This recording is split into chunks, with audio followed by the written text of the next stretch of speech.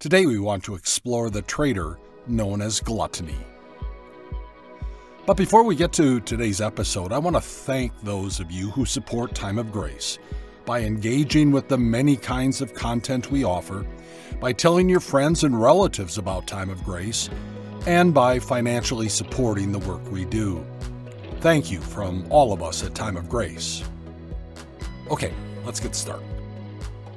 The Bible is incredibly interconnected with threads that run through it from beginning to end. In this podcast, I will uncover these threads, help you dig deeper into God's truth, and inspire you to live your life with greater confidence and joy. Welcome to Bible Threads with me, Dr. Bruce Becker.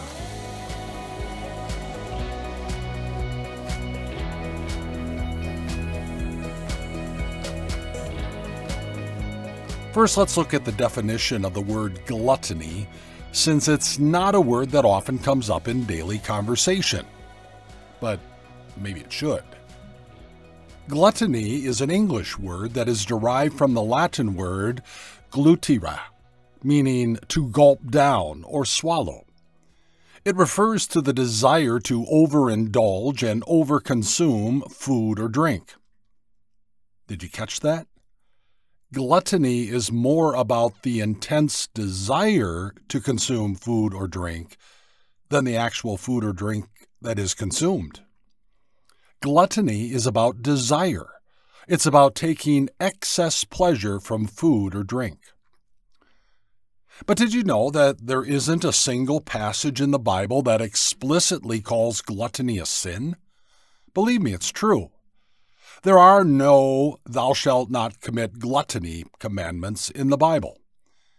You noticed I said explicitly.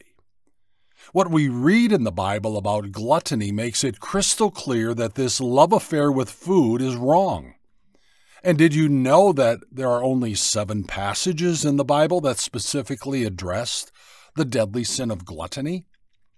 We're going to take a look at these 7 passages, and then we'll explore an interesting insight into the sin of gluttony, an insight from Bible scholar and apologist C.S. Lewis. The first passage we want to examine is from the book of Deuteronomy. Recall that the book of Deuteronomy records God's Old Testament covenant that he made with his chosen people, the Israelites, at Mount Sinai. Through Moses, the Lord God gave his law, his will, to his people. Laws that govern morality, in other words, right and wrong. Laws that govern their religious life, and also laws that govern their life as a nation. Bible scholars refer to this trio in the Old Testament covenant as God's moral law, his ceremonial law, and his civil law. God's law given at Mount Sinai governed every aspect of Israelite life. What we read in Deuteronomy involved how to deal with a rebellious son who was also described as a glutton and drunkard. If someone has a stubborn and rebellious son who does not obey his father and mother and will not listen to them when they discipline him, his father and mother shall take hold of him and bring him to the elders at the gate of his town. They shall say to the elders, "This son of ours is stubborn and rebellious. He will not obey us. He is a glutton and a drunkard." Then all the men of his town are to stone him to death. You must purge the evil from among you. All Israel will hear of it and be afraid. That's in Deuteronomy chapter 21. This is an interesting passage on several levels. First, the son in question is not just a glutton and a drunkard. He is stubborn and rebellious. The fact that he is a glutton and drunkard seems to be secondary to his being disobedient to his parents. Yet at the same time, the Lord God links the disobedience of his parents with his gluttony and drunkenness. Another interesting point is how these parents were to deal with their rebellious son. As we read through God's Old Testament covenant laws, we notice that there were many violations of the law that were to be dealt with by a person individually. The person himself was to carry out the punishment of the lawbreaker. But not so in the case of a rebellious son. God's law prescribed that the problem of a rebellious son was not just a personal family problem. It was a community problem. Adult children were no longer just the responsibility of the parents. Adult children were also the responsibility of the community. A stubborn and rebellious son, who was confirmed to be such a lawbreaker by the elders of the community, was to be stoned to death. Now, this seems a bit harsh to our current culture that often sees the criminal as the victim instead of vice versa. Not so with the Lord God in dealing with his Old Testament people. Note the dual purpose of God's punishment of a stubborn and rebellious son. You must purge the evil from among you. All Israel will hear of it and be afraid. God's first purpose was to be preventative, to keep the son from spreading his evil to the entire community. The second purpose was to be a deterrent for the entire community, all Israel. For any person thinking about being a rebellious and disobedient person knew ahead of time what the consequences would be. The next three references to gluttony are found in the book of Proverbs. In Proverbs chapter 22 to 24, there is a section that Bible translators have entitled The 30 Sayings of the Wise. These were 30 individual sayings that offered wisdom on life. Here's number 7 in the list of 30. When you sit down to dine with a ruler, note well what is before you, and put a knife to your throat if you are given to gluttony. Do not crave his delicacies, for that food is deceptive. Now, is King Solomon, who wrote the book of Proverbs, giving us a simple lesson in dining etiquette, or is there more to it? It seems that there is much more to it than just determining which fork or knife to use while eating. The setting here is a formal banquet with a ruler, a king. Think of a state dinner where the chef can show off his culinary skills and gain favor with the ruler.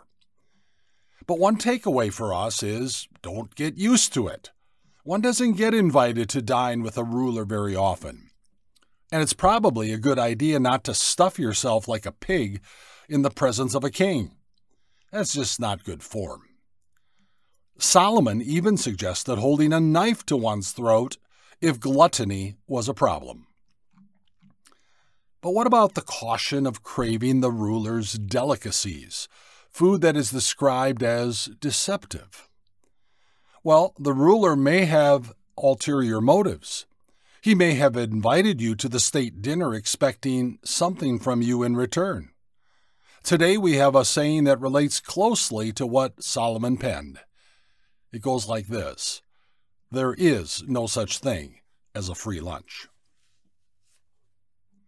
Then, also in the 30 sayings of the wise, there's number 16. Listen, my son, and be wise, and set your heart on the right path. Do not join those who drink too much wine or gorge themselves on meat, for drunkards and gluttons become poor, and drowsiness clothes them in rags. Solomon reminds us of one long-term consequence of gluttony and drunkenness. It's called poverty. It's possible, even with all of the wealth in our society, to eat yourself or drink yourself into poverty. 5 chapters later in the book of Proverbs, King Solomon has a one-line piece of wisdom on the subject of gluttony. He says, "A discerning son heeds instruction, but a companion of gluttons disgraces his father." By the way, in the book of Proverbs, beginning in chapter 25, King Solomon writes pithy proverbs that contrast one concept with another. In this case, he contrasts a discerning son who listens to the truth with a son who engages in gluttony resulting in disgrace for his family. Let's now move to the New Testament examples. Do you recall that Jesus was accused by his enemies of being a glutton and a drunkard? Both Matthew and Luke describe the same event.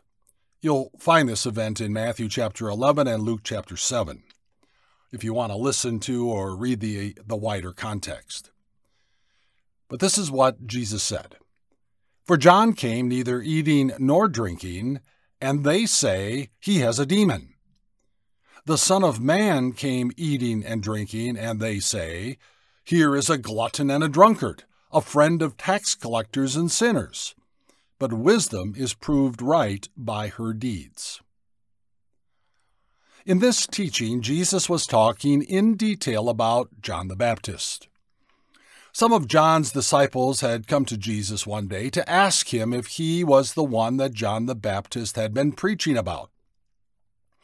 In a longer answer than just the simple yes, Jesus confirmed their question.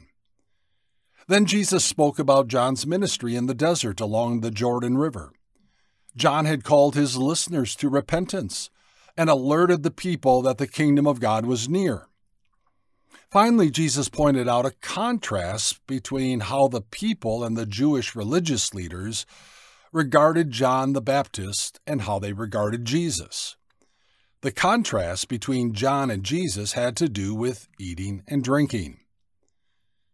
The Jewish religious leaders criticized John the Baptist for being a recluse, eating only locusts and wild honey, and not enjoying an adult beverage at their feasts and festivals.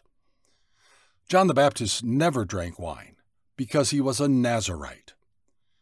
The reaction to John the Baptist from the people and religious leaders was to accuse John of being demon-possessed. In contrast, because Jesus ate and drank at many people's homes, including those of tax collectors, prostitutes, and other sinners, the religious leaders accused Jesus of being a glutton and a drunkard. What they criticized John the Baptist for not doing, they accused Jesus of doing. It seems they wanted it both ways. On this occasion, Jesus made his own comparison. He compared his critics, who wanted to have it both ways, to children playing in the marketplace and calling out to their friends, "We played the flute for you, and you did not dance. We sang a dirge, and you did not mourn." Here's Jesus' point. The children in the marketplace played the flute and invited their friends to dance, but those friends didn't want to dance. So the children said, well, let's play funeral. We'll sing a funeral dirge and you can mourn. But their friends didn't want to do that either. So the critics of John and Jesus wanted to have it both ways when it came to their criticisms. In contrast, the children playing in the marketplace didn't want it either way. Don't you just marvel at Jesus' ability to drive home a point with a simple story? But what about that last phrase that Jesus spoke? Wisdom is proved right by all her children. What Jesus is saying is that those who are truly wise will understand and appreciate both John and Jesus. Did you notice that in the 6 examples of gluttony we've considered so far, gluttony has been paired with drunkenness? In our 7th and final example, gluttony is paired with laziness. More on laziness in our next episode. The Apostle Paul wrote a letter to Pastor Titus in which he said, "One of Crete's own prophets has said it, Cretans are always liars, evil brutes, lazy gluttons."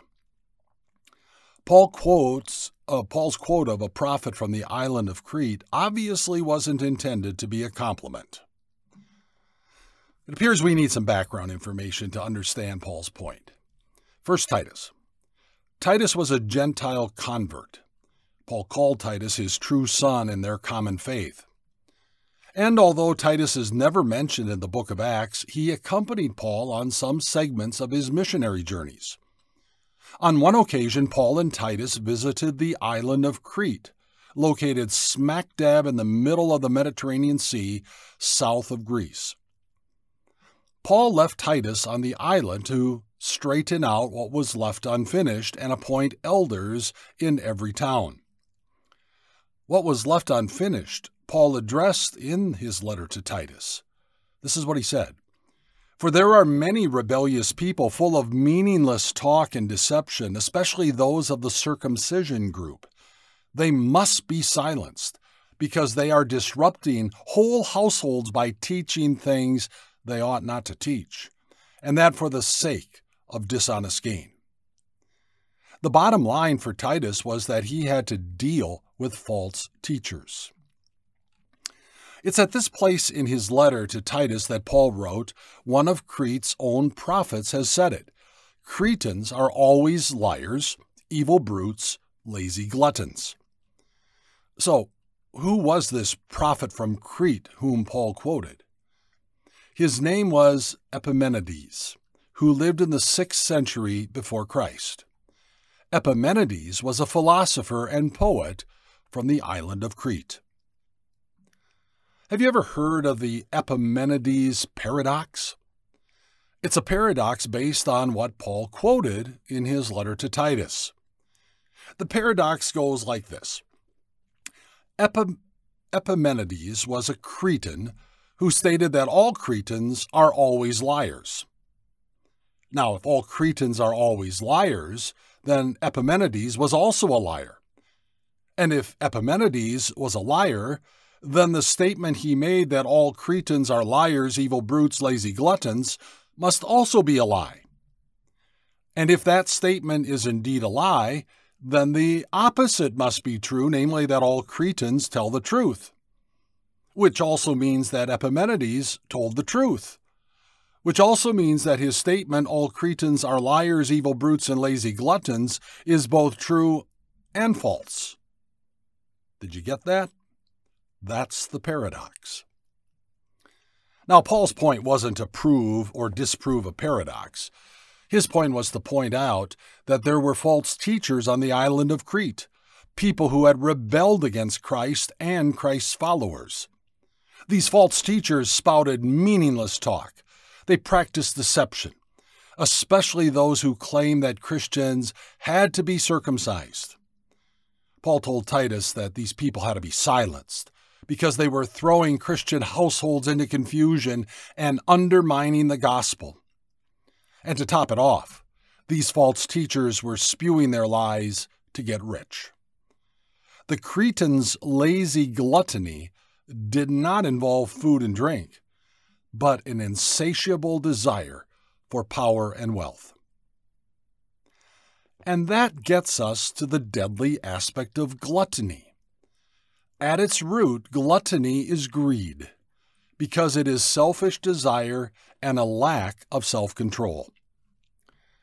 C.S. Lewis touched on the selfish desires of gluttony in his book, The Screwtape Letters.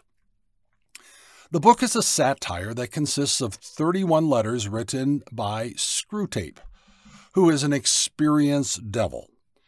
Screwtape wrote these letters to his young nephew apprentice, Wormwood. Uncle Screwtape shared in these letters effective strategies for keeping the patient assigned to Wormwood on the road to damnation.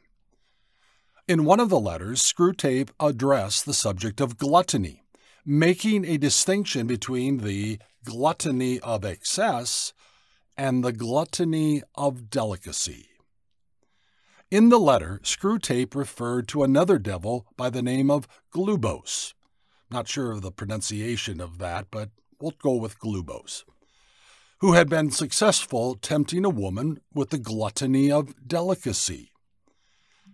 You'll get an understanding of this when I read part of this letter. My dear Wormwood, the contemptuous way in which you spoke of gluttony as a means of catching souls in your last letter only shows your ignorance. One of the great achievements of the last 100 years has been to deaden the human conscience on that subject, so that by now you will hardly find a sermon preached or a conscience troubled by it in the whole length and breadth of Europe. This has largely been affected by concentrating all our efforts on gluttony of delicacy, not gluttony of excess. Your patient's mother, as I learned from the dossier, and you might have learned from Glubose, is a good example. She would be astonished one day, I hope will be, to learn that her whole life is enslaved to this kind of sensuality, which is quite concealed from her by the fact that the quantities involved are small. But what do quantities matter, provided we can use a human belly and palate to produce quarrelsome, impatience, uncharitableness, and self-concern? Glubose has this old woman well in hand. She is a positive terror to hostesses and servants. She is always turning from what has been offered her to say with a demure little sigh and a smile, "Oh, please, please, all I want is a cup of tea, weak but not too weak, and the teeniest, weeniest bit of really crisp toast." You see? Because what she wants is smaller and less costly than what has been set before her, she never recognizes as gluttony her determination to get what she wants, however troublesome it may be to others. At the very moment of indulging her appetite, she believes that she is practicing temperance. In a crowded restaurant, she gives a little scream at the plate with which some overworked waitress has set before her and says, "Oh, that's far, far too much. Take it away and bring me about a quarter of it." If challenged, she would say she was doing this to avoid waste. In reality, she does it because the particular shade of delicacy to which we have enslaved her is offended by the sight of more food than she happens to want. C.S. Lewis's contrast between the gluttony of excess, which is how I've typically thought of gluttony, long banquet tables filled with food, and the gluttony of delicacy, is more evidence that gluttony isn't primarily about food or drink, but about the attitude or desire one has toward food and drink. So, what should our attitude be? Although gluttony is only mentioned 7 times in the Bible, the opposite of gluttony, moderation and self-control, are a common thread throughout the Bible. For example, in 1 Corinthians 9, the Apostle Paul summed up his attitude and general approach to his life and ministry. It's an attitude and approach that is worth imitating. He said, "Do you not know that in a race all the runners run, but only one receives the prize? So run that you may obtain it. Every athlete exercises self-control in all things. They do it to receive a perishable wreath, but we an imperishable. So I do not run aimlessly. I do not box as one beating the air, but I discipline my body and keep it under control, lest after preaching to others I myself should be disqualified." Paul here encouraged us to practice discipline and self-control. Earlier in this same letter, Paul shared a similar thought.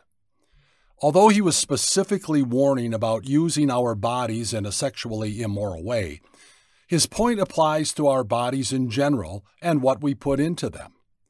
He said, "I have the right to do anything." You say, "But not everything is beneficial." "I have the right to do everything, but I will not be mastered by anything." Do you not know that your bodies are temples of the Holy Spirit who is in you, whom you have received from God? You are not your own. You were bought at a price. Therefore, honor God with your bodies. We honor God when we have a disciplined attitude when it comes to food and drink. One final encouragement from the Apostle Paul from Galatians chapter 5. "But the fruit of the Spirit is love, joy, peace, forbearance, kindness, goodness, faithfulness, gentleness, and self-control. Against such things there is no law. Those who belong to Christ Jesus have crucified the flesh with its passions and desires. Since we live by the Spirit, let us keep in step with the Spirit. Self-control is the antidote to gluttony. Traitors. More than just the 7 deadly sins.